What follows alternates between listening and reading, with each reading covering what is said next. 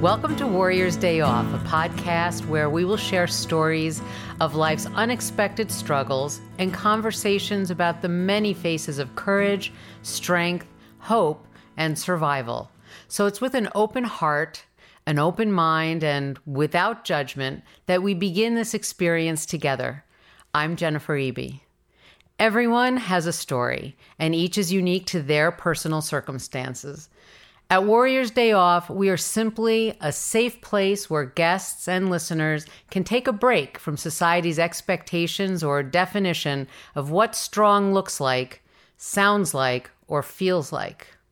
It's not our intention to provide medical advice nor suggest that any one way is the right way.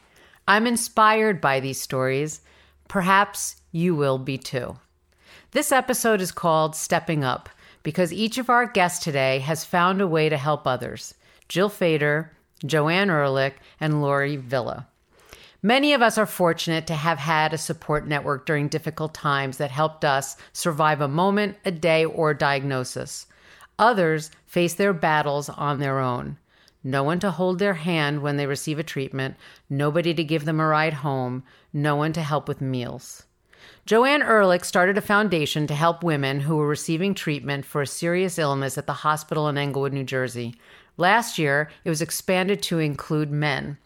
Lori is program manager of patient and family engagement at the same hospital. Welcome. Thank you. Thank you. So Joanne and I go back to high school friends, and then we ran into each other again in a waiting room. I believe you two also met in a waiting room. Yes, we did. We did. Yeah. Would you be willing to share a little bit of your stories, your journey, and how it led you to now the incredible, inspiring work that you're doing for others? Lori? I have worked at Englewood Health for 21 years. And for much of that time, I was in the marketing department doing community outreach and promoting our programs and our hospital. And then in 2016, I was diagnosed with breast cancer. And for anyone who's ever heard those words, you have cancer, your life changes immediately. It was the first day of school for my children. My daughter was just starting freshman year of high school. My middle daughter was starting 6th grade, and my son was a 2nd grader. So when I got that news, my life just immediately turned upside down. I was very fortunate to be working in the place where I was going to be treated, and I know everybody there. They're like family and friends. So I knew I was in very good hands and going to be very well taken care of. I remember my son one day, when he, like I said, he was only 8 years old. He was asking me, he in his own little way, he was asking me, he says, can you die from this? Can you die from that? He was naming all different things that can you die from. And he said to me, he says, can you die from breast cancer? And I stopped. I said, this is a teachable moment here. I stopped. I said, well, you can. I said, but I'm not going to. I said, because everybody at the hospital, they're mommy's friends, and they're going to take really, really good care of me. And that in his little mind, that was a great answer to that question. And I just remember feeling that love and support through my whole treatment at the hospital, and then meeting Joanne on one of my first days of radiation. We came in contact with each other, and I saw her big smiling face. It was before we had to wear masks, so I was able to see her beautiful smiling face, and just really put me at ease. I had heard about Heal the Soul, but I didn't really know what it was. Just working at the hospital, I had heard of it, but I didn't really know what it was. And then I would become a recipient of the Heal the Soul bag. And now, almost 4 years later, being the program manager, helping distribute them to everyone else in the hospital who needs them. You're being shy. You're not just helping to distribute them. No, you're a very big part of the program from an internal standpoint. Thank you. So what were you doing in that waiting room? Yes. Joanne, what were you doing in the waiting room? So we started Heal the Soul 6 years ago, and it's a program that is meant to make life more manageable for women going through serious illness. And I spent a lot of my days in the radiation oncology waiting room and the infusion waiting room meeting patients. And on this particular day, I had the sad but pleasure of meeting Lori, and we spend time together. We always break the ice by giving our comfort bag, which is filled with an array of feel-good products and gift cards to make people's lives more manageable. So we have a gift card to Merry Maids for housekeeping. We have a gift card for hot meal deliveries. We have gift card to the Dropkin Cafe and our Graft Center. And the Graft Center. And we provide transportation to and from the hospital for anybody who's in need of that. We are everything that our friends and our family did for us. We are for the community. And that's the need that I felt and I saw. And this came to you because you too are a survivor. I am a survivor. I'm a cervical cancer survivor. And I was sitting in the waiting room one day in radiation oncology, and I looked around and I saw that I was the only person there with my mom, and knew that I had friends and family who wanted to go with me. And it broke my heart that so many people were sitting by themselves. Of course, now no one would be allowed to go with you. Because of COVID. Because of COVID, of course. But it always weighed on me. And Heal the Soul changed that. Heal the Soul has a mentorship program. We sit with the patients when they go through treatment. We listen to their fears, their anxieties, and we try to put them at ease at the most terrifying chapter of their lives. I had talked with Suzanne Fisher, who you know from high school, and she was with me during my treatment. She was there for my first chemo. She was there for every chemo. And that was so important. I didn't know how afraid I was going to be. And I was terrified when they started, when they came in with the hazmat suit on. I was terrified. And she literally sat in front of me and said, look at me, look at me. Don't look at that, look at me. That's how scared I was. I can't even imagine how awful it must be for some people who don't choose but have to go through it alone, because maybe some people would prefer to be on their own in some cases, but for those who don't and don't have that support, must be just so awful. Joanne, I remember you telling me a story about somebody you were sitting with. It's like 5 hours went by. What do you do? You know what story I'm Of course I about? do. She was one of the first patients that I saw at Englewood Health. And I gave her a comfort bag and I sat with her, and I went and saw other patients and came back and she was still sitting there. So I said, why are you here? And she said she was waiting for a ride. And I sat with her on and off for 5 hours. And when I left that day, I said, we need transportation. We need transportation. It is so unfair for a woman or a man to go through the kind of day that this involves, and then to have to sit for 5 hours because you can't get home. And actually, in the last 12 months, we've given hundreds and hundreds of rides to people. That's incredible. Yeah. You had told me earlier about in the last 10 months. We've given over $10,000 worth of rides. That's amazing. Yeah. So how has COVID impacted what you do? Because obviously the volunteers are probably not allowed to be.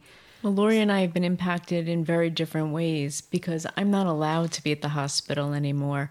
And being there has given me a sense of purpose for the last 6 years. And being with patients is what I love most about the program. I mean, I'll walk down the hall and you'll hear a woman say, there's the heel lady, or there's the shoe lady, because they may not remember that we're called Heal the Soul. Lori, on the other hand, has been inundated with patients during COVID. Yeah, we my department, patient and family engagement, since people were not allowed to have visitors and were not allowed to bring any items from home, Heal the Soul really came in handy while we were at the hospital. We provided blankets. We must have bought thousands of phone chargers over the course of, especially in like April and May when it was the height of the pandemic. Glasses, clothing, pajamas, T-shirts, or people so they could be discharged in clothing. People were not allowed to bring anything from home. Wow. So we were like a little department store in my office. We had all sorts of things. So the bags really came in handy. Like I said, with the blankets and socks in there and items, necessities that people really needed. That's where Heal the Soul really stepped up with the funds, and we were able to purchase things that we needed to provide for people. I was at the benefit last year, which feels like a lifetime ago now, doesn't it? Oh my goodness. Exactly a year ago. Right? Mm-hmm. And I remember the announcement that you had somebody who donated enough of an endowment that you could expand Heal the Soul to include men. Mm-hmm. Have you started, or have you been able to do that? I know the timing of this is just, yeah. Before COVID hit, I saw numerous male patients. Mm-hmm. So the high heel shoe is the symbol of our mission.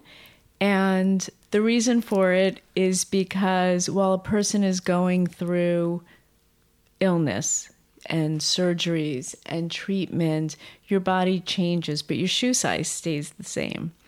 And when I put on a pair of heels, I feel elevated. I feel grounded. I feel like my body language changes. And now that we have men, the heel is still important to me because that click-clack of our shoes announces our arrival to all of our patients. So I'm wearing Birkenstocks. Do you think they would know if I was coming? They work. Everything. It all works. It's not quite click clack. I'm not sure. Like thunk thunk thunk. So I would be coming down the hall. Here comes Jen. That's great. Are the recipients all going through cancer treatment, or are they going through other serious illnesses? Serious illnesses, and we have a lot of the ways that. The criteria of receiving a bag. We have the nurses on all the floors are eagle eyes. They know their patients. They know if they see someone that says, "Oh, you know what? I really think that person could use a meal." But by talking to them and really treating them and getting to know the whole person, they are our greatest. Like I said, eagle eyes. They know, and they'll call my office, and then we'll deliver bags to the floors. Incredible. What's so special to me is that in the first 2 years, if I personally didn't sit with a patient and give a bag, I mean, it wasn't given. Right. It was me. I had to prove this program, and then we got a team of volunteers together who went, and then Lori came on board. And now we're really woven into the fabric of the hospital, which is really special. Right. We gave about this year, we can't really count this year because it was just so an anomaly, unprecedented times. Over 1,000 bags, and so we're hoping in a normal year that we've moved that up to about 1,500 bags, or up to and then every year just getting bigger and bigger every year. It's incredible work. It really is wonderful what you do. It is. I think that medicine obviously is what we need to heal, but healing the whole body, mind, body, soul is just as important in healing someone from the inside out. Absolutely. I'll tell you another story. So I walked into radiation oncology, and a woman was sitting there, and she was on the phone. And she looked at me and said, "I'm not interested." And I said, "I'm not selling." And I said, "I'll wait. Let me know when you get off the phone." And she said, well, I was diagnosed with cervical cancer, and I am on the phone, and I don't have time for this. And I said, "I'm a cervical cancer survivor. I have to go now," she said on the phone. And she and I sat and talked for over an hour. And we exchanged phone numbers, and to this day we speak. her family, and I speak. And she actually gave me a letter the other day that basically said, in a time of uncertainty, we were the certainty in her life. It's incredible. I remember when I was going through my time, it was just even sometimes the random act of kindness, the simplest thing, saved me in that moment or that day. Just kindness. So what you're doing by spending time and sitting with people going through that and radiation or chemo, that's not an easy thing to do. And I hope the listeners understand that one of the hardest things for me to recover from were the stories that I heard in some of those waiting rooms from other patients. And, you want to be kind and you want to listen and you want to be supportive, but they affected me so profoundly that it took me a long time to ever recover from those. I'm not sure that I ever have. Jen, I remember approaching you a few years ago asking if you were ready to volunteer. And you weren't. No. And it was I wanted too new. to. It was raw. It was fresh. And we said when the time was right. And now here we're sitting here together launching your program, which is remarkable. Thank you. I mean, I always wanted to help other people. And so I would be on the other end of a phone call from somebody that was recently diagnosed. And Joanne, you and I were in touch for years about this. You would try to get me to come and volunteer and sit with some of the patients. And I knew you weren't ready to sit with the patients. It's not easy. It's PTSD. Anybody who's gone through it. I mean, I had surgery, chemo, radiation. I got the full treatment, and I work at the place I was treated. So sometimes you think you're okay, but you walk in one of the doors on the fourth floor is where a lot of our oncology patients have to be admitted sometimes. And I was in one of those rooms one time. And I do remember delivering a Heal the Soul bag to a person in that room. And it took me back a second. Yes. I didn't realize it. You think you're okay. But then I said, oh, wait a second. Mm-hmm. That happens to me when I walk into Sloan. Yes, that happens absolutely. To me. The smell. There are certain smells. Yes. There was a smell on the robes going into radiation that I think that you must have used vinegar. I'm not sure. To clean them. And so to this day, I have a very hard time with that smell. Yeah. And, like I said, you think you're okay. And then 1 second, it'll take you right back there to that moment. And it's scary. So, what's great about Heal the Soul also, and, sitting with the patients, they know that we've gone, at least me and Joanne, we've gone through it. We know. There's a very big comfort in knowing that someone is standing vertically in front of you while you're going through this time. It's because inspiring. It gives hope and inspiration. Absolutely. I mean, you're 22-year survivor. Is that how many years? 22 years. Congratulations. Thank God. I hope it continues the rest of your life. She's an inspiration to me because I'm 4 years out. So when I see I'm that, 7. Yeah. So we're the newbies here. Right? I know. It is she's our true. mentor. I see, some of our volunteers at the hospital, they're, 50-year survivors of breast cancer. And it gives you hope. It gives you hope. And absolutely. As I always say, I'm going to hope for the best, not fear the worst. Absolutely. And I'm going to assume that everything's fine unless someone tells me otherwise. That's exactly right. Heal the Soul, I've always said, is dedicated to the brave warriors who walk the walk. And we don't know what it's like to walk in someone else's shoes. But we at Heal the Soul make sure they're never walking alone. That's so great. And I talked to somebody else that you know earlier today, Jill Fader. Oh, my goodness, really? That's a blast from the past. So I believe that your connection with Jill was from the first walk, 1999? 1999. I started at Englewood Health in 1999. And Jill had just recently come out of being diagnosed with breast cancer, and she had her children were so little. She has 4 children, and they were so little at the time. And she really wanted to, just like Joanne, she wanted to do something to give back and to support the hospital that saved her life. The Englewood Health Foundation Walk for Awareness was founded 21 years ago by Paul and Jill Fader to raise awareness and to raise funds. The annual event engages hundreds of participants of all ages, providing uninsured women in the community with access to a range of healthcare services, including mammograms, genetic testing, and other screening and diagnostic testing. We had the chance to talk with 22-year survivor Jill Fader. Here's what she shared with us earlier today. Honestly, I feel like mine is a very lucky story. I was 39, had no history of breast cancer in my family. I consider myself an educated person, and I honestly thought breast cancer was nothing I needed to worry about. I just assumed you had to have a family history. And I was lying in bed one night and reading, happened to scratch under my arm, and as my hand kind of traced across my chest, I felt a lump. I feel lucky that I live in an area where we're surrounded by wonderful medical care. I feel lucky that I had health insurance, and so I went to the doctor the next day. He said, "Oh, I'm sure this is nothing, but I think you should go have a fine needle aspiration," and he sent me over to the breast center at Englewood Hospital. And 4 days later, I'm in the breast center. Dr. Sanchez, who's the chief of pathology over at the breast center, he did a fine needle aspiration.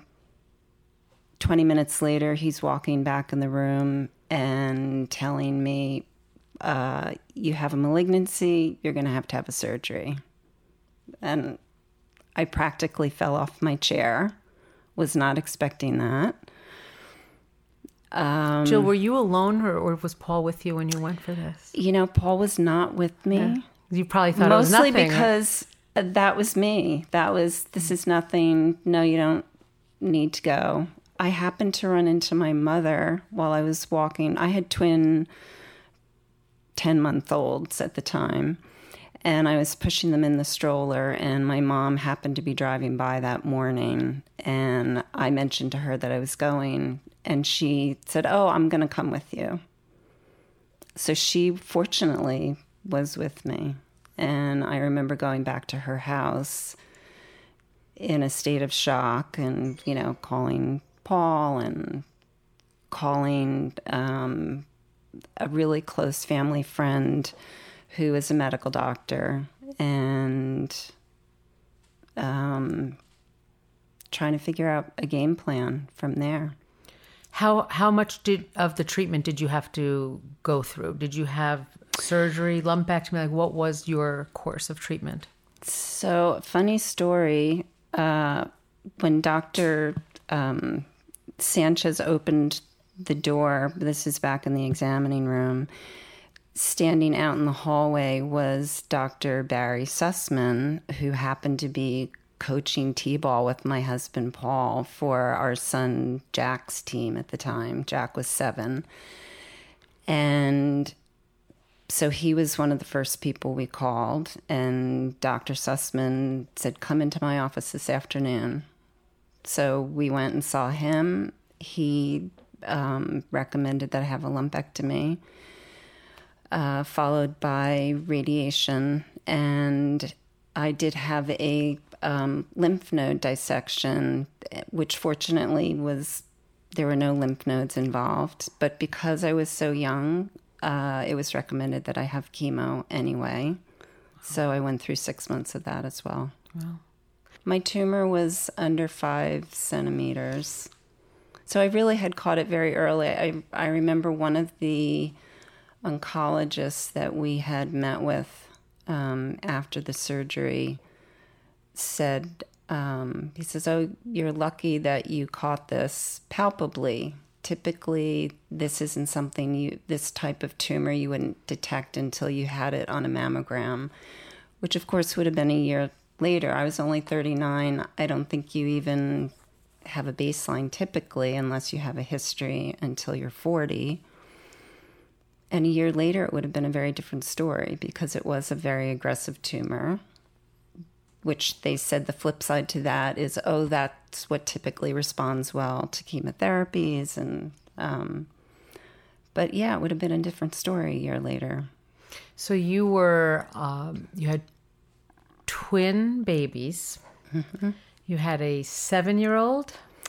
Yeah, I had a 7-year-old, a 5-year-old, and the girls were turning 1 at the end of that June. And went through radiation and chemo. Yeah. Wow. Okay. Warrior in the house. Wow.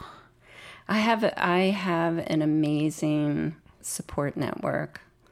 Both my husband's family and my family and close friends, and I would say everybody rallied. Especially when I was doing chemo. Paul had a cousin who was a nurse, and she used to come and give the kids a bath. She'd bring a huge tray of pasta for dinner for everybody. And so I really felt very supported. Makes all the difference in the world. It does. But I think when I reflect back on the time, you're the mom, and you have to pretend like there's absolutely nothing wrong going on in your life for your children.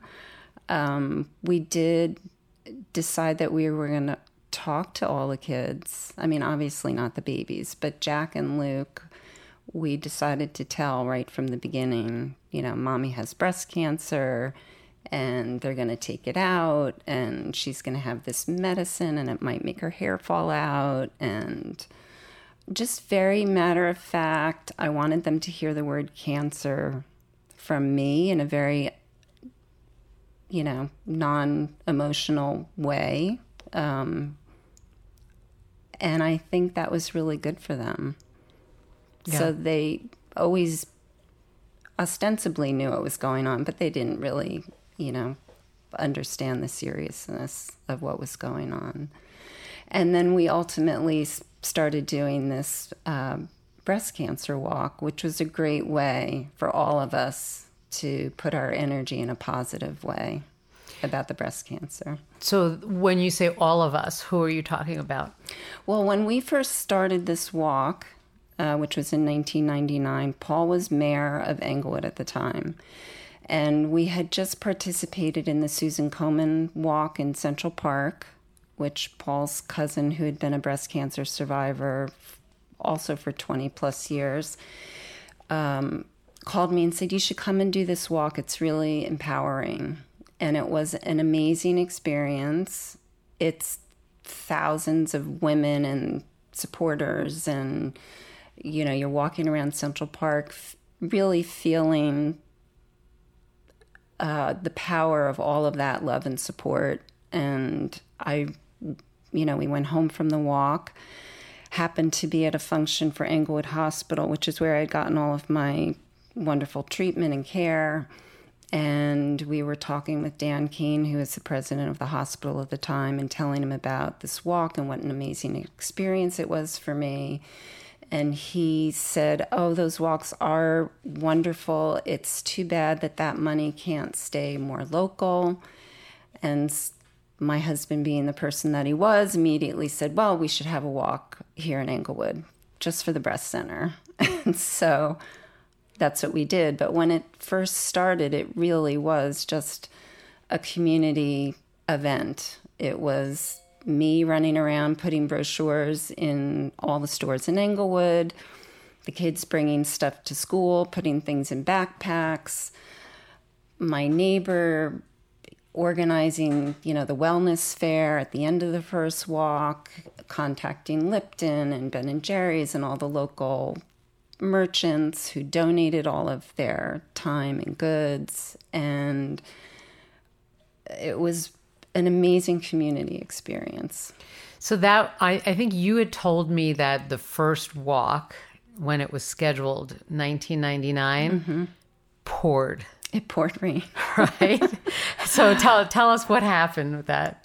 So you put in all of this time and effort. And of course, I was nervous about the reception. Would people come to this walk or not? We wake up, it's pouring rain. I just burst into tears. It's like, nobody's going to come to the walk today. And as a matter of fact, there were, I think, 450 people there at the first walk. And It was amazing. We were all soaking wet. It didn't matter. People were pushing their kids in their strollers, and it was wonderful. And I think that first walk raised about $100,000, so that was also wonderful. And they've had the walk every year since. They've had the walk every year since. Now it is run completely by the foundation office over at the hospital, and they also do a terrific job with it. And I don't know the exact numbers, of course, but I have heard that they have since, all total raised over $1 million. Yeah. Thanks to what you and Paul started. Yeah, so. It's really been wonderful. And incredible. I think for me, not only the fundraising aspect of it, I really just felt like I wanted to stand and scream from the rooftop about awareness of breast cancer. And just because you don't have a family history doesn't mean you shouldn't be doing your monthly breast self-exams and having mammograms regularly. And I just felt that was a really important story to tell. Did you speak at the walk, the first walk, and tell your story? I did. The walk culminated with a wellness fair in McKay Park. And we did have a tent there. And so, and we had different dignitaries, so to speak. Dr. Sanchez spoke. I told my story as to why we were having the walk and the purpose behind the walk, and urging people to do their breast self-exams and have their mammograms. Do you speak regularly at these types of events since, or how else have you been able to get that word out there? So I did for probably the first 10 years of the walk. I always spoke at it. Then I kind of felt like, okay, my story's been told, and I really sort of encouraged the hospital to find other men or women who had a story. And there's generally somebody who speaks at the walk. Dr. Sanchez always speaks, and usually they have another survivor who talks and tells their story now. Thank you for sharing all that with us. We really appreciate it. Oh, my pleasure. Thanks for the conversation. So that was from earlier today. It's so interesting how all of our stories intertwine. Lori, how does yours overlap with Jill's?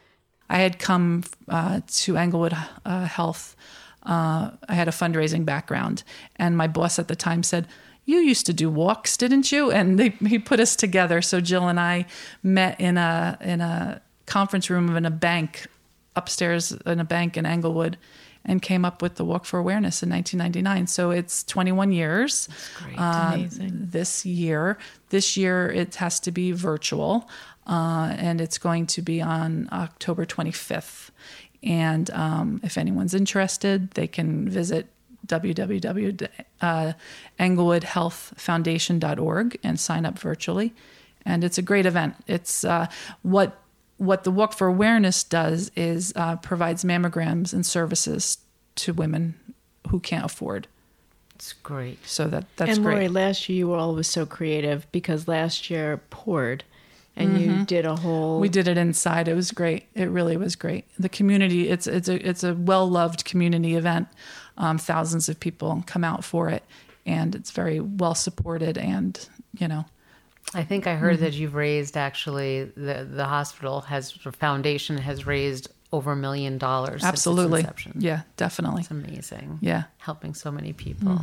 That's great. And that's, again, the nurses and the caretakers at the hospital, they'll see that a person, needs treatment but might not be able to afford it. And those funds really help with that. Yeah.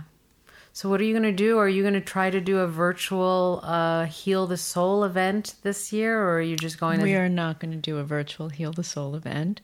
We have some things up our sleeve, so we'll wait and see. Okay, great. I look forward to that. Thank you. Thank you so much for coming and sharing your stories with us today.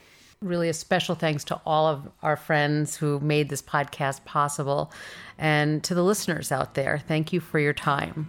If you enjoyed this episode, please be sure to subscribe so you can be notified when a new episode is posted. Rate and review this podcast and share with your friends. Thanks for joining us today at Warriors Day Off. This is Jen Eby. You got this.